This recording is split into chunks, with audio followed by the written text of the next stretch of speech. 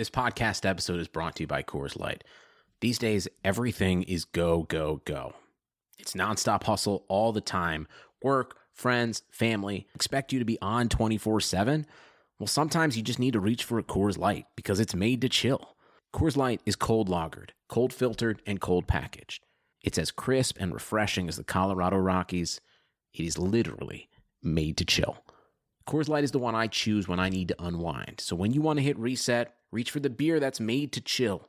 Get Coors Light in the new look delivered straight to your door with Drizzly or Instacart. Celebrate responsibly. Coors Brewing Company, Golden, Colorado. Hey there. We at Blue Wire just wanted to take a second to thank you for listening to this podcast. We know everything outside is pretty scary and uncertain, but we're committed to helping you get through your day by talking about the sports and teams that you love most. If you're looking for more great podcasts to distract you, check out BlueWirePods.com. Thanks for listening. Enjoy the podcast and stay safe.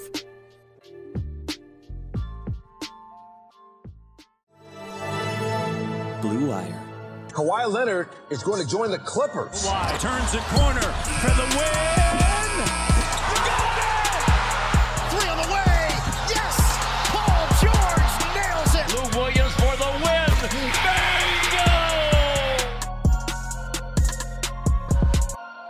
Welcome to Clip and Roll, everybody. I am your host, Justin Russo. I'm your other host, Farbod Esnashari, and we have a special guest for you today.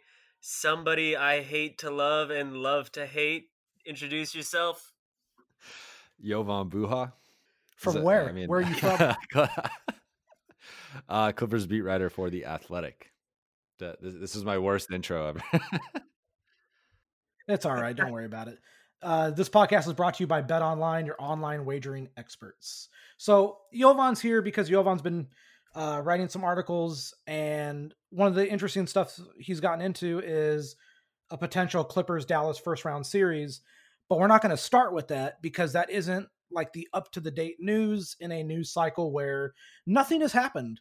Nothing new ever breaks, except for Steve Ballmer had an interview with Bloomberg, and Farbod, you and Sports Illustrated wrote about it. So take this one over. Yeah, before I get to that, I wanted to give Jovan a little bit better of an introduction since he was so bad at his own. He actually was the former host for this podcast, and we owe a lot of our gratitude to him for him building this platform for us to, talk to these fans. But yeah, so Steve Ballmer had gone on Bloomberg and mentioned the Clippers are going to lose 8 digits in terms of income. And one of the little interesting tidbits that I liked was that he said he owed contracts to smaller vendors and he wanted to pay all them out. So for one instance was all the T-shirts for the playoff games was a $100,000 deal. And so he paid all those off, things like that. He's kind of been the only one in the news for the Clippers this entire week, from buying the Forum, to donating $25 million, and now talking about the Bloomberg interview. So now he said 8 figures, so obviously that means at least 10 million. But none of the three of us have any idea what the loss of money will be for the Clippers. And to be fair, it's not like it's going to make a huge dent in Steve Ballmer's pocketbook because he's worth, what was his net worth the last time I looked was like 56 billion. But, 25 Jordans. Yeah, as we said, yeah. But for owners who don't have as much capital as him and don't have as much leeway in the net worth department, that's a big blow. Like, I remember there was an interview with Ballmer a long time ago where he said no one makes money really off of NBA teams. Like, a lot of people just tread water for the most part. And if you're just treading water and what happened this season happened, it kind of screws you over. Yeah, I mean, it's also probably why, the Rockets owner hasn't paid out a lot of his employees at other venues besides the Toyota Center, just because I think everybody's just taking such a massive loss, this season. I think he got bullied into that. I think they said, I could be wrong, but I think they said, Adam Silver said they were going to lose like 400 or 500 million just from the stuff that happened with China in the beginning of the season. Well, yeah. And if that's true, then it's a lot more than 10 million being lost per team. Yeah, no, I think this is just been a disaster year for the NBA, really starting with the whole China situation.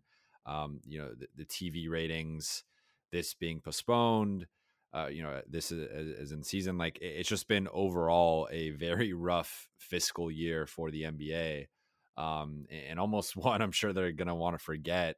Like I do think it would be weird not to have a champion, but I think it, like, just the kind of big picture of NBA history, this is going to be, I mean, a season that the league probably wants to forget. Although, like, on the court, the product was so good this year, and you really had, for the first time, and I can't even remember how long, maybe going back like a decade or so, where you really didn't know who was going to be in the finals. It's always felt like, for the better part of the decade, you at least kind of had one team you could pencil in, if not two. I mean, we're basically saying Cavs Warriors for the last like 4 years, until last season. So I think it is unfortunate. Like you said, there are a bunch of owners who this is their primary income, or this is one of their primary incomes, and it is going to really affect their pocketbooks, especially because I think Ballmer was quoted as saying 10 million in this article, but that seems low to me. I would think that would be somewhere in like the 50 to 100 million range, really, if the season is canceled. So I think it is just kind of factoring in everything. It's been a really rough year for the NBA fiscally. Yeah, this is going to be a year where it's going to take them some time to, I was going to say it's going to take them some time to catch up fiscally, but they might never catch back up, because it's going to kill teams when it comes to BRI and the salary cap. And, like, what does that do to free agency this offseason? Does that screw teams over? If there's less money in free agency for everyone, like teams to spend, it also screws the players. And because if the salary cap goes down, basically, if your roster wasn't already locked into salaries, you might be actually screwed. So there's going to be a lot of stuff that comes out. Like, if the season ever does resume, I don't know. Like, it's very weird. Like, some days I'm very optimistic, and other days I'm like, oh, this is never coming back this year. Honestly, it seems like you can't do the regular traveling. The more I'm seeing, like, the way other states are handling quarantine, there's no way. With the way that everything is right now, like, this is going to be the quote unquote new normal for several months. So I don't know what a realistic timeline would be for teams to, get back on planes and start playing in other cities and states. Like, it's so far out in the distance as a viable thing, in my opinion, that I just can't even, like, bring it to the forefront of my mind and be like, okay, this is when it should happen, or this is when it could happen. Like, none of us know, least of all the NBA at this point. And I think one thing we can probably rule out, or at least I just don't see how you fit it in, is continuing the regular season. Part of the piece I wrote last week, or a couple weeks ago now, for The Athletic, was a Clippers Mavericks playoff preview, as that is the current 2-7 matchup. And to me, it just makes sense to go straight to the playoffs. I know it's not ideal. The playoffs is kind of the culmination of the previous 5.5 months of basketball, and you're kind of building up to that. And it would be kind of weird to have this break and then go straight to postseason basketball.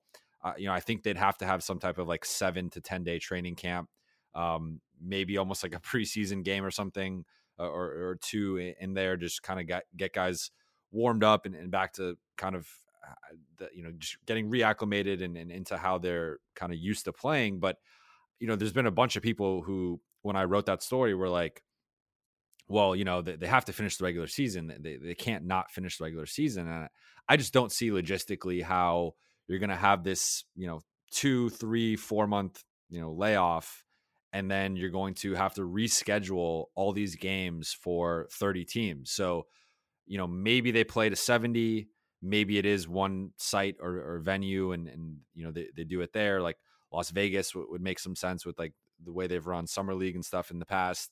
But to me, it really would make the most sense probably to almost have like almost preseason or just exhibition games with the playoff teams, maybe 1 or 2 to just get them warmed up, and then go straight into the playoffs, because the playoffs take 2 months, and it's been floated out there now that they have this kind of artificial deadline with Labor Day, which, is the first week of September. So if the NBA is returning mid to late June and they have to be done by early September, they really only have like a 2 to 2.5 month window. If the playoffs are 2 months, plus you're going to want to give them at least a week, if not 2, to kind of have a training camp, get back to practicing, get back on the same page. Like that right there is 2.5 months basically. So I just don't see how they fit in 5 to 10 regular season games, which some people have been suggesting. So do you think no matter what happens, there's going to be like a little bit of an asterisk if somebody does win this year? I'd say so. I think I almost consider this like a lockout season now, right? Like it might end up being, who knows, maybe they play to 70 games, maybe they figure it out. Maybe they're back earlier in June than we think. That's like maybe the most optimistic version of this scenario. And they say, hey, everyone plays to 70 games. So some teams that's 5 games, some teams that's 7 games, whatever. But it is going to, it is a weird, like, and that's to bring this back to the Clippers. Like that's what kind of stinks for the Clippers is they had won 7 of their last 8. They were playing, in my opinion, probably the best basketball they had played all season, with big wins over the Nuggets and the Rockets and the Thunder. The one loss was to the Lakers and one of their worst shooting performances of the season. Just, very uncharacteristic and poor shooting from them that game. So to me, it was like the Clippers, this was probably the worst time for you guys to have your momentum kind of halted. And if you looked at the next kind of stretch, I'm actually writing about this right now, like their next 10 games were relatively easy. They could have won, 8 of their next 10, 9 of their next 10, and really been on this kind of monster win streak or at least stretch of like winning 16 or 17 out of 20 games. And now you're really talking about heading into the playoffs with momentum as the clear number 2 seed. But now, that's kind of out the window. We know with like Kawhi, it took him a little bit of time to get going in the beginning of the season, with just like preseason and stuff. So I don't know how this affects the Clippers. I think it's good on one hand, maybe for getting guys rest, getting Kawhi, PG, Pat all healthy and just kind of back on the same page. They can FaceTime with assistant coaches and player development and that type of stuff. And maybe Marcus Morris and Reggie Jackson are more comfortable now, learning the playbook and stuff. But I do think for the Clippers specifically, this did not come at a great time, and this could potentially alter their championship potential, in my opinion. Yeah, when you think about it, it almost seems like every year Doc Rivers Clippers teams do really well right after the All-Star break. And then it seemed like the exact same thing was happening this year where they go on a nice little run, they beat all the good teams, and they start beating bad teams that they should have been beating, and then they go into the playoffs with you being scared of them. It's one of the things that's kind of, I guess, infuriating in a way, is they were seemingly getting on a roll. They looked like everyone was kind of understanding their roles better, how everyone meshed together, etc. And it's like, and then this happens. It's, it's a kick in the gut, and it makes me wonder, like, if say they jump right into the postseason, is that first round going to be a 7-game series? Like not in terms of like, will the Clippers have to go 7 games with the Mavericks? But like, is the first round going to be 7 games, or is it going to be like a 5-game situation for every first round series? Because, to save time. I don't think they would do that, but it might be their way to save time. I don't think you can do I don't think you can do a 5-game when you're already off so much time. Like, it would just be such a wonky first round to have a 5-game after that much time off, jumping straight into it. It almost just feels like a sudden death doing it like that. I think it's not ideal, but I do think they would, they've already talked about potentially shortening the first 2 rounds, which would really be interesting, especially for the second round. Like, first round is a little more straightforward, although that does add some variability to it of like, who knows if the lower seed wins game 1, now all of a sudden they just got to win 2 more and they win the series. But round 2, I think is where it'd be interesting, because, you probably have, as currently constructed, like the Lakers, and then probably like the Jazz in the second round, and then the Clippers or the Nuggets or Rockets in the second round. And I think those would be some really interesting series. It's going to be weird. Like, I don't know what the solution is. I think if they do go regular season, they probably will have to shorten the first round or 2. My preference personally would just be play the playoffs, play your 7-game series, and again, have some type of like exhibition game or 2 just as like a warm up. But I also think, you have 14 owners who are just going to be losing a bunch of money, more so than if they did add some regular season play. So I don't know how they're going to figure that out. I don't envy Adam Silver with this responsibility right now. But it is like what I'm more interested in is at what point do we start to get nervous that the season is probably going to end or be canceled? Because again, with that kind of, Labor Day deadline, it does feel like if they're not going by like the first week of July, the season's probably going to be canceled. So I wonder at what point do we start to really, is it early June? If nothing has happened, is it mid-June? Like, I don't know when that is, but I'm interested in where's like the cutoff of if things haven't gotten better, if this hasn't kind of cooled down and we're able to start resuming normal life, at what point does the season just get canceled?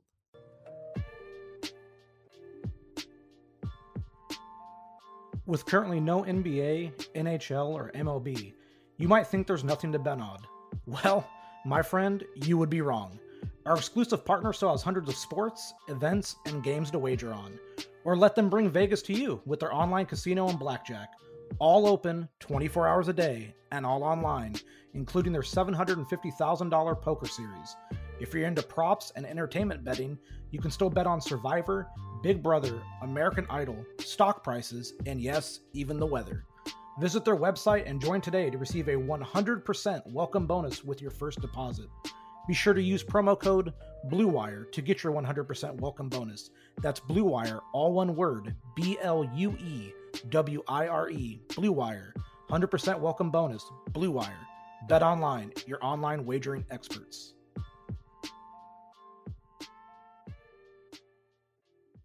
You had mentioned the idea of the playoffs starting immediately instead of, playing out the regular season. And I know you'd written a piece about who their potential playoff opponent would be, which would be Dallas. Can you talk about what you think is going to happen in that matchup? Well, the series is fascinating to me because Dallas is not the typical 7 seed.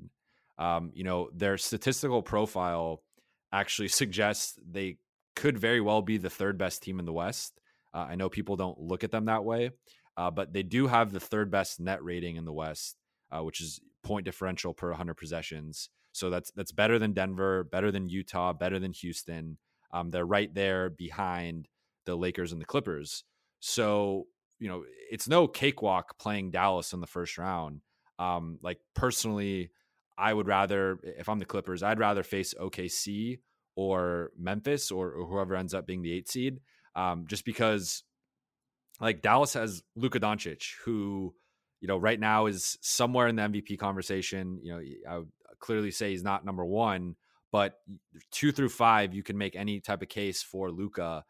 He's that level of player. And while I'd rather have Kawhi Leonard in a playoff series and think he's a better player, Luka can match Kawhi on any given night.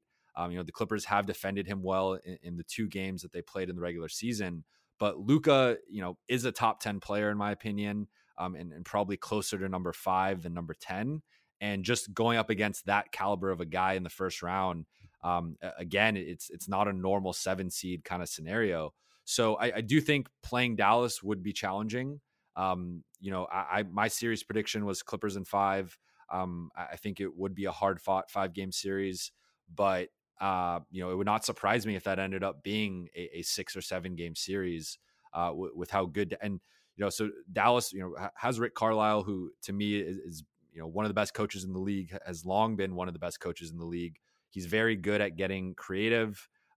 He makes really good adjustments. He's not afraid to try, different things. So, they'd be well coached. Kristaps Porzingis has been coming on over the last month or so, playing his best basketball this season. And they've been going to the small ball lineup with Kristaps at the 5, which I think would give the Clippers a lot of problems because they've kind of struggled defending shooting bigs all season. So I do think Dallas would be a tough matchup. Now, that being said, I still pick the Clippers in 5. I think ultimately Dallas doesn't have an answer for Kawhi or PG. They really don't have that good of perimeter defenders. Dorian Finney-Smith is probably their best defender, but he's probably who you want on like a second or third option versus like on Kawhi. So I think Kawhi would destroy them, have a monster series. I think PG would probably do the same. And then, of course, the Clippers have the Lou Trez combination off the bench. But I think this would be a fascinating matchup. I do not take Dallas lightly, and I don't think this would be a sweep. Who knows? Maybe with how the Clippers have been playing, it ends up being a sweep. But to me, Dallas would be a pretty tough 7-seed matchup. So it's interesting because I think what's gone under the radar a lot in the NBA this season, now obviously there's reasons why, but Dallas not only leads the NBA this year in offensive rating, they're at 115.8 according to the NBA's website. The difference between them in number 1 spot and Houston at the number 2 spot is 2.4 points per 100 possessions. That's the difference from Houston in 2nd to Oklahoma City in 14th. Like, it's insane. And if you go to Basketball Reference's version of the offensive rating metric, they have the best offense in NBA history. Yeah.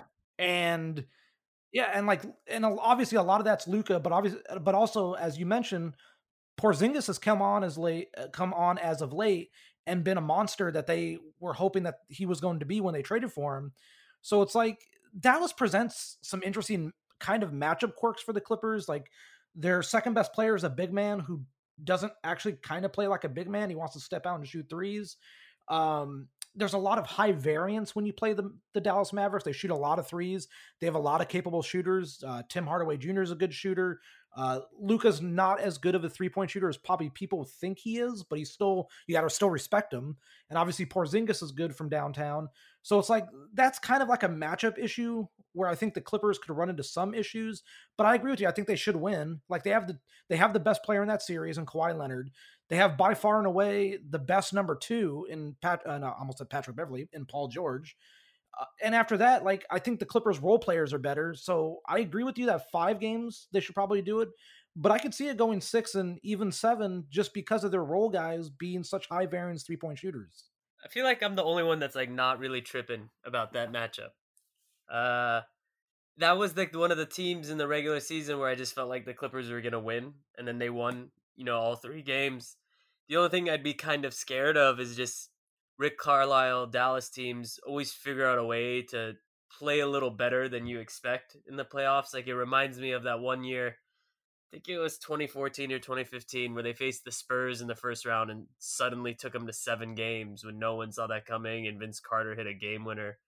But like, for some reason, I'd be more scared of OKC than Dallas, just because OKC, there's so many guys with a chip on their shoulder in that series against the Clippers, from Chris Paul to Gallo to Shea, where that kind of intangible, I guess, worries me, where I could just see them not wanting to die, especially with the comeback factor that OKC already has, where they're such a good comeback team. I think they're the best in the NBA, that I would rather face the Mavs than OKC. And I would say it goes to 5, and I wouldn't be surprised if it went to 6. The reason I'd rather play OKC is outside of Chris Paul and Gallinari, they don't have 3-point shooters. So every trip down the floor in the half court, which, yes, Chris Paul is obviously magnificent. We all watched him do it for years with the Clippers. But I can see where they can get bogged down against the Clippers defense with length, especially if they do go to their 3-guard lineup, which has eviscerated teams this year. Schroeder's been amazing. He's who I would pick for 6th man of the year if the award was now. But with Dallas, it's like Luka's such a tough cover because he's big and physical and such a good ball handler, and has the entire defense on a string, especially with his playmaking out of pick and rolls. And Porzingis is such a weird matchup because he's so big that you can't really bother his shots mostly. And he's such a great rim protector that it kind of bothers you on that. Like, Montrezl Harrell struggled in the Dallas matchups, if I recall.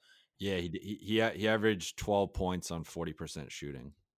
And they really, like, Porzingis, Boban, Dwight Powell's injured now, but Maxi Kleber, like, they bodied Trez really well and really shut down the Lou Trez pick and roll. Yeah, and so, like, that's the other thing, right? Is like, you want to generate easy baskets, and it's not like the Mavericks, are an atrocious defensive team. They're 17th in defensive rating, but you should exploit them on that end. But Montrez and Lou struggled against them. The only ones who seemingly got going were Kawhi and did PG play against them? I felt like he did, right? The second one, right? He played in one of them. He actually played in the first one. Oh, that's right. Yeah, he missed the second one because that's when he had the other hamstring issue. Dallas is not a pushover to me because of their because of the fact they can light up the scoreboard. And any team that lights up the scoreboard, every game kind of is like a shootout, and those aren't the ones you really want to be in all the time. The perspective I'm coming from is in the Lob City Clipper era, they never beat a team without going 7 games. So in my head, it's like if I don't project this going to 7 games, I'm not that worried. Yeah. I mean, I wouldn't be worried about them losing the series. Like, I think a lot would have to go wrong. And I think the one thing on top of the Clippers having the best player and potentially even the second best player, like Paul George is that good where it would not surprise me if he outplayed Luka Doncic in Luka's first playoff series, which is another factor here. I think, number one, Dallas, they do have some veteran guys, but they don't have a lot of key guys with a lot of, playoff experience. So you have Luka and KP making their first, making their playoff debuts. And then beyond that, it's like, okay, Tim Hardaway Jr., I don't think has been in the playoffs before. Seth Curry, has been in the playoffs a couple times, but, this is probably a bigger role than he's had in the past. And just kind of going down the line, like, Willie Cauley-Stein hasn't been in the playoffs. Maxi Kleber hasn't been in the playoffs. Like this team, just in terms of a veteran kind of experience factor, that definitely favors the Clippers. And then I think the second thing is the Clippers are as well equipped as any team in the league to defend Luka Doncic. And you saw that in the 2 regular season matchups that Luka really struggled. He still averaged 29 points a game, so he still got his points. And a big thing was his free throws. He got to the free throw line a combined 30 times over the 2 games. So that is a factor. He does draw a lot of fouls. Both games were in Dallas, so he did maybe get a little bit of a favorable whistle that he wouldn't get in LA. But, he still got his 29 points, but he did so on 38% shooting, including 18% on threes. So if he's shooting the ball that poorly, you're going to live with that, even if he gets his 29 points. So I think with Kawhi stepping up defensively over the last month and a half, PG's been playing better defensively. Rodney McGruder actually defended Luka really, really well. And this is maybe a matchup that you could see a little bit more Rodney. And then also having guys like Marcus Morris and JaMychal Green who could switch on to him in the pick and roll. Like I do think the Clippers are well equipped to defend Luka and especially in the pick and roll. Now, the one thing that would be interesting to me is, as we were talking about before this episode, that Clippers game in Houston where the Clippers, everyone was wondering what was going to happen. Houston was playing so well with the small ball unit. Are the Clippers going to go small? Are they going to try to, put JaMychal or Marcus at the 5 and see how that goes? The Clippers stayed big and tortured Houston in the pick and roll and on the offensive glass with Trez and with Zoo. But I actually think Dallas is a team that has been playing small, but because of Porzingis, Porzingis is not PJ Tucker. He's not 6'6" that you can kind of exploit in the pick and roll and on the offensive glass. He's 7'3". He's bigger than Zoo. He's bigger than Trez. And I think he would provide a kind of weird matchup issue for the Clippers where you might actually see the Clippers go small to kind of combat that. And having KP so much in the pick and roll with Luka, I don't know if you want Zoo and Trez switching on to Luka. I think that's a clear mismatch in Dallas's favor. But if you put Marcus Morris there, you put JaMychal Green there, or even go small with Kawhi or PG, now I think that's a more even kind of switch. So I think this is actually a matchup we would see the Clippers go small. You might see less Zoo or Trez depending on how small Dallas goes. And it would be interesting kind of seeing KP going up against like 6'7", 6'8" guys, almost like what Golden State did against Dallas when they upset them in 2007. You know what's interesting? So you brought up how going small might be one way to kind of exploit the Porzingis thing. I don't disagree with you for one very interesting point. He's such a bad post-up player that playing smaller guys against him isn't the end of the world. Yeah, no. I think you could get away with it. I think everyone can agree 5 games and 6 games at most. Is that what we think with this series? Yeah. I think 5. I could see 7 if shooting gets wonky. Jovan? Yeah, I would say I'd bet 5. Look, it would not surprise. I think the Clippers with the way they've been playing and their talent, they are good enough to sweep this team. Like, I would not be shocked, but I'd probably be more surprised by a 7-game series than a sweep. But I would not like. I would say probably, to me, 6 games is maybe more likely than a sweep, just because I think the combination of, again, Luka, anytime you have a top 5 player in a series, I think you could win a game or two. Rick Carlisle, as Farbod mentioned, and as we've seen time and time again, like, he gets the most out of his guys. He really maximizes the potential. I actually think another underrated factor here is, I don't, on paper, the Clippers have a depth advantage against every team, but I actually think Dallas is is a team that could match their depth. I would still favor the Clippers' depth, but again, Rick Carlisle just puts together these junkyard dog second unit lineups that he just always finds a way for them to be positive, and he's continued to do that this season. This is a pretty deep team. JJ Barea came in and destroyed the Clippers in that first matchup, and mention him. I'm like, I wrote it jokingly in my preview. I'm like, if JJ Barea plays more than 10 minutes a game in this series, Dallas might win.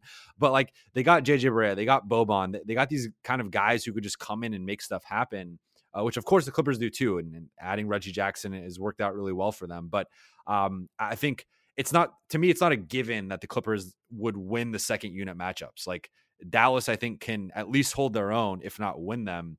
In which case, it really puts a lot of pressure on the starters to outplay Dallas' starters. So I would say overall, gun to my head, or metaphorical gun to my head, I pick Clippers in 5. But I really could see variance in this series, especially with just how well Dallas shoots the ball. Again, they've gone to this small ball lineup with Porzingis at the 5 and putting in Seth Curry in there, and they've just been shooting people out the gym. And, I think there are some rockets to them where, like, we've seen some variance with the Rockets in the playoffs, and they've pushed teams like the Warriors to 6-7 games, but they've also kind of underachieved and underperformed at times in the playoffs. So I could see a similar thing with Dallas, where maybe they get swept, they don't shoot the ball well, and the Clippers kick their butt. But I could also see them shooting really well and maybe stretching the Clippers to 6. And the other thing is, we never know what Clippers team is showing up. We never know how seriously they take things. And I do think once the playoffs roll around, they will be more serious. But, I could see them kind of viewing Dallas as an easier matchup than maybe they would be. All right, so I have 2 questions. Number 1, is Joakim Noah on the longest 10-day contract in NBA history? Yes. I was actually wondering this today, getting ready for the podcast, and I started thinking, like, he might be ready to go for a postseason series with all this time off. Like, it's not that crazy, right? I guess so, but I still, even if he was ready to go, he would still be like a third string in case Zoo gets fouled out type situation to me. Yeah, I don't think he would be like a major minutes guy, but I just find it interesting, like, for like maybe 5 minutes a game, I think he would be ready for that at that point. And I mean, before we get, actually, what was your other question? Sorry about that. I totally didn't realize you said you had 2. Oh, no, you're good. My last question was going to be, what is each of your guys' favorite moment of this current season? Yeah, that's exactly what I was going to ask too. I was going to say, before we got a little too far ahead, assuming the season ended and we went straight to the playoffs, is there a favorite moment from the entire year? I'm going to let Jovan go first. This is tough. I'm actually writing about the top 10 moments of the season. So I have a bunch of candidates. To me, it comes down to one of the 2 Laker wins. I think there's probably 5 or 6 choices that you could pick from and wouldn't necessarily be wrong. To me, I would go the first 2 Laker wins, one of the 2. I guess if I had to pick one specifically, I would probably go Christmas Day, just because I felt they were deeper into the matchup. It was 2.5 months into the season. The Lakers were playing really, really well, because the Lakers used the excuse, or at least Lakers Twitter used the excuse, on opening night, despite the Clippers not having Paul George. Shots fired. That it was the first game and they weren't adjusted and all, whatever.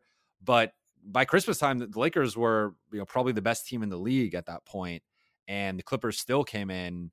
In a hostile environment, at Staples Center, against, Lakers home crowd, and won on Christmas Day in a game that they didn't even play that well. And that's really, to bring it to a more like macro perspective, like that's the one thing that we may never get this Lakers Clippers matchup, but I think the Lakers have arguably outplayed the Clippers in all 3 games, and the Clippers are still up 2-1 in the season series. And that to me kind of bodes well for the Clippers going into the playoffs if these two teams match up, because I don't think the Clippers have played anywhere close to their potential, and they're still up 2-1 in the season series. So that to me, if anything, just kind of suggests this matchup does heavily favor the Clippers.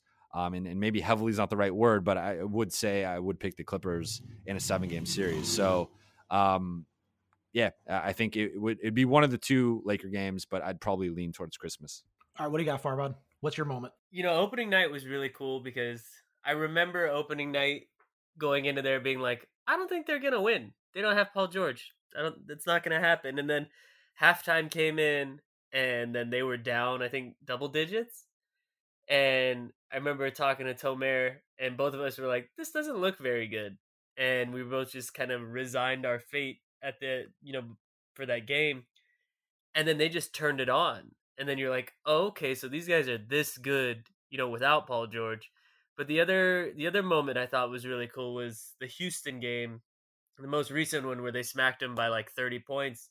Just because that seemed like one of the first games all season where when the Clippers messed up the Rockets the way they did, especially just exposing everything, it was one of those moments where I felt like every analyst was like, oh, the Clippers are the favorites now. Like, did you see what they did? They just went into Houston's own yard and they took them out. And that was like a turning point to the season for me after the post All-Star, because the first game after the All-Star break, they lost to the Kings, which left a sour taste. And then once they did that Houston game, that's when I was like, okay, these guys aren't messing around anymore. So I've kind of like went back and forth on what I would probably put as the best like moment. And I think I'm going to go with the Clippers win on the road in Toronto. And it narrowly edges out a game that you guys are going to think is weird. It narrowly edged out the game from 2 nights before that, where they went on the road to Indiana and beat the Pacers by 11 without Kawhi Leonard on the second night of a back-to-back. Paul George drops 36, and Lou Williams went 2 of 19, and the Clippers won by 11. But I'm going to go with the Raptors one because that was an emotional night. Kawhi Leonard gets his championship ring. The crowd that was an electric crowd. That was one of the best crowds in the NBA this season. And the Clippers just, like, Toronto took control in the first quarter, and in that second quarter, the Clippers bludgeoned them. And it wasn't really a game after that point. Kawhi goes 8 of 14, drops 23 points, but he slices them up with his passing. Paul George didn't shoot well, but his defense was great. Montrezl Harrell was good. Lou Williams was great. Like, everyone, that was one of the games where everyone played their role to like a perfect, it was just a great game to watch. Like Toronto had Lowry, they had Siakam, they had Anunoby, they had Marc Gasol. They were healthy. I think, Serge was there. Serge was like 0 of 8 from the field. I remember he was awful that night. But the Clippers controlled that game. And that was one of the times where it was like, you know what? They went on the road against a really good Toronto team who was pretty much healthy. I think the only guy they were missing was Fred VanVleet. I think that was the only guy Toronto was missing. And they bludgeoned them. And that's when it was kind of like, you know what, this team could be something really special. And obviously stuff changed after that. Like guys got hurt and, things changed. And then obviously there was the run they just went on before the season went on hiatus. But that one game, like, it was on the road. It's in a hostile environment. It's an emotional night. And the guy that won them a ring was your best player that night in his return to that city. And it was honestly like beautiful to watch. I mean, I actually forgot about that game a little bit, but when you mention it in the way that you did, like, I can understand why you would pick that. It just gets lost in the shuffle of all those super hyped up Laker games. It does. And like another game that comes to mind is when they beat Denver by like 30, just before the season got stopped. Denver was healthy, the Clippers were healthy, and the Clippers just beat the crap out of them. And if I remember correctly from that game, that was a game where Marcus Morris was like 0 of 5 from 3. Shamet didn't shoot well from 3. I don't even think Kawhi shot well from 3 that night, and they beat them by 30. And it was the battle for the 2 seed, I think. Right. Like that's actually what kind of flipped it is you got to see against elite teams what the Clippers could do. Now, of course, they lost the Lakers in the third meeting, but at the end of the day, that's still one game, and we got to factor in that for every game that we talk about, that's also just one night. But for that one night, in Toronto, the Clippers were amazing. At home against Denver, they were amazing. And that's what I'm talking about. Like, you see the potential for that team, and you kind of just hope that the hiatus and the postponement, you hope it doesn't ruin that. And if it does, it's going to be just another notch in a long line of Clippers what ifs. Yeah, I've said it before, and I'll say it again. If the season were to get canceled or things were to get really wonky, for that to happen the year that the Clippers are projected to be the championship favorites and have their best team of all time would be the most Clipper thing of all time. Think about it from several teams' perspectives, right? Like that for the Clippers. Well, Milwaukee just lost another year of Giannis, and now they're up against the precipice of keeping him in Milwaukee with a title contender. LeBron just aged another year, even as incredible as he was at age 37. Well, now 30? Well, I say 37. I'm wrong on that. Was he like 35? 35. So he's 35. Now he's got to go into his year 36. And it's like, does he have it still? Is that when Father Time gets him? Maybe not. I mean, it's LeBron. But it's like all these top echelon teams have these questions that's like, is that the year? Did this hiatus just screw our best chance at a title for the foreseeable future? And in a way, it's kind of what makes all of this fascinating. I mean, you could call it fascinating, but to me, it's just like... It's heartbreaking. The Clipper curse is real. That's all I can say. Jovan, do you believe in the Clipper curse? I'd given up on it until this. Like, because really, like, if you look at, I think to me, there was 3 teams that were on a different tier than everybody else. So it was the Clippers, the Lakers, and the Bucks. And the Lakers and the Bucks have won titles before. The Lakers, of course, are the Lakers, and the Bucks won a couple titles in the 70s. And, it has been a while for Milwaukee, but, they've even, they had an Eastern Conference Finals run in 2001 with Ray Allen and Sam Cassell. And, they've been better than the Clippers over the last, 30 plus years, because almost everyone has been better than the Clippers for the past 30 plus years. So this really, I think, affects the Clippers more than anyone else. If you're talking about, the potential of a canceled season and how that could impact, one of the true contenders. Like, yes, Milwaukee has some stuff with Giannis of is he going to return or not? And that's important. And,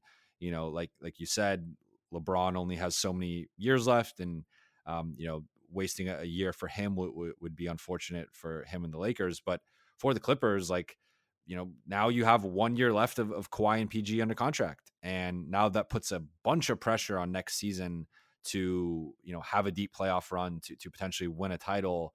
And I think that's really almost even worse than not winning a championship potentially, is like you just have all this pressure now of what happens next season. Are Kawhi and PG happy? Is this what they signed up for? That could potentially have been answered had they made the conference finals or won a championship. Now you're just really putting all this pressure on 2020, 2021, with potentially things blowing up in your face. And if those 2 guys walk away, like, that's the doomsday scenario. But now you gave up all these assets and kind of decimated your assets for the next decade or so, for this shot that was kind of ruined by this just unfortunate, tragic event. So that would really be kind of course, like the ultimate worst case scenario. But I just think that becomes in play if you lose a season and these guys don't have some type of resolution to their first year together. And that would really be unfortunate. So, I'm going to hold out some hope that the season, I don't want to say the season is going to be canceled, because that would just be depressing. And I don't want to get to that point yet. But it is definitely in play, of course, and is a realistic scenario. So I really hope that doesn't happen. I hope the Clippers have a postseason. I think they'll have a deep postseason run if that happens. And I think it would, as we just have kind of discussed, like they easily could win a title, and that would be, the biggest thing by far in this franchise's history. And it really kind of bring everything full circle with what they've been doing the last couple of years. Jovan, we can't thank you enough for joining us. I mean, this isn't fun times to talk basketball because there's really not a lot happening, but we can't thank you enough for joining us to discuss the Clippers, to discuss a potential playoff series against the Dallas Mavericks if it does happen, which we hope it does, because then all your work would have been for good reasons. Yeah. After I wrote those 3 pieces, I was like, I really hope this isn't for nothing. Yeah, I'm not going to thank you. I hate your guts. Nothing's changed. Even a pandemic can't bring Farbod to love me. Jovan, where can people find you, find your work, find anything that you do? Because look, we're going to go to you for content because you are a hookup. You are going to be posting Instagram stuff because I see your stories every day. And, you write Clipper articles that people read. As I always say, it's ARJ. Always read Jovan. So where can people find you? Thank you. Well, you can find me on theathletic.com. Right now we have a 90-day free trial, which is extended from our typical 7-day free trial. So if you have not signed up for The Athletic yet, I recommend you giving us a shot. You can also find my podcast, the Clip City podcast, on The Athletic, as well as Apple Podcasts, Spotify, wherever you get your podcasts. Then you can find me on social media at Jovan Buha, JOVANBUHA. Farbod, you got anything? Anything coming up? Yeah. What I'm trying to do now with Sports Illustrated is have different pieces scheduled each week while the season's done. So every Thursday, we're going to try to do like a throwback Thursday, reviewing one of the best older games that there's been, doing player reviews. And then we're also doing celebrity interviews with how celebrities became fans of the Clippers. So just small little things to keep everybody still engaged. And then we're also going to start doing ranking the top 30 Clipper players of all time. So if you want to follow Farbod, it's at Farbod, FARBOD_E on Twitter. That's where he posts his stuff. If you want to find me, I'm on Twitter at FlyByNight. I just did a video today where it came out today, or yesterday, excuse me, about Paul George and how well he is at shooting the 3-ball off of screens, because that's a weapon that the Clippers found, which has helped them in a lot of games because, shocker, Paul George is pretty good. Who knew? So, hey, it's nice to remind ourselves every now and then of the good things that happen with the Clippers during the season, or else we'd go insane, right? Yeah, I think once to keep myself through this pandemic, maybe once a week I watch the Warriors come back. Ooh, that's not bad. I put on the game 1 comeback against Memphis the other day, and a little tear rolled down my cheek because I kind of miss that. I miss that feeling of, man, no one believed in us, and then they did it. This is gonna be a little bit of off tangent, and Jovan, you might get caught off in this, but I remember when that game 1 Memphis game happened, I was watching that on the TV, and then on my computer, I was watching WWE Extreme Rules Brock Lesnar versus John Cena, and it was Brock Lesnar's return for the first time ever. And the Clippers were down like 20, and I was like, all right, screw this, I'm going to watch wrestling. And then I turn around, and they start winning, and I didn't know what to do anymore. And I tried to watch both at the same time. I kind of lost myself collectively all at once. To be fair, that sums up everything that's happening right now. We've all lost ourselves collectively at once and are trying to patch everything together. So, guys, this was awesome. Jovan, we're going to have you on again sometime soon, because why not? You're the man. Thank you, guys. I appreciate it. No problem. I will not call you the man. Ever. Not once. All right, everybody. We'll talk to you guys later.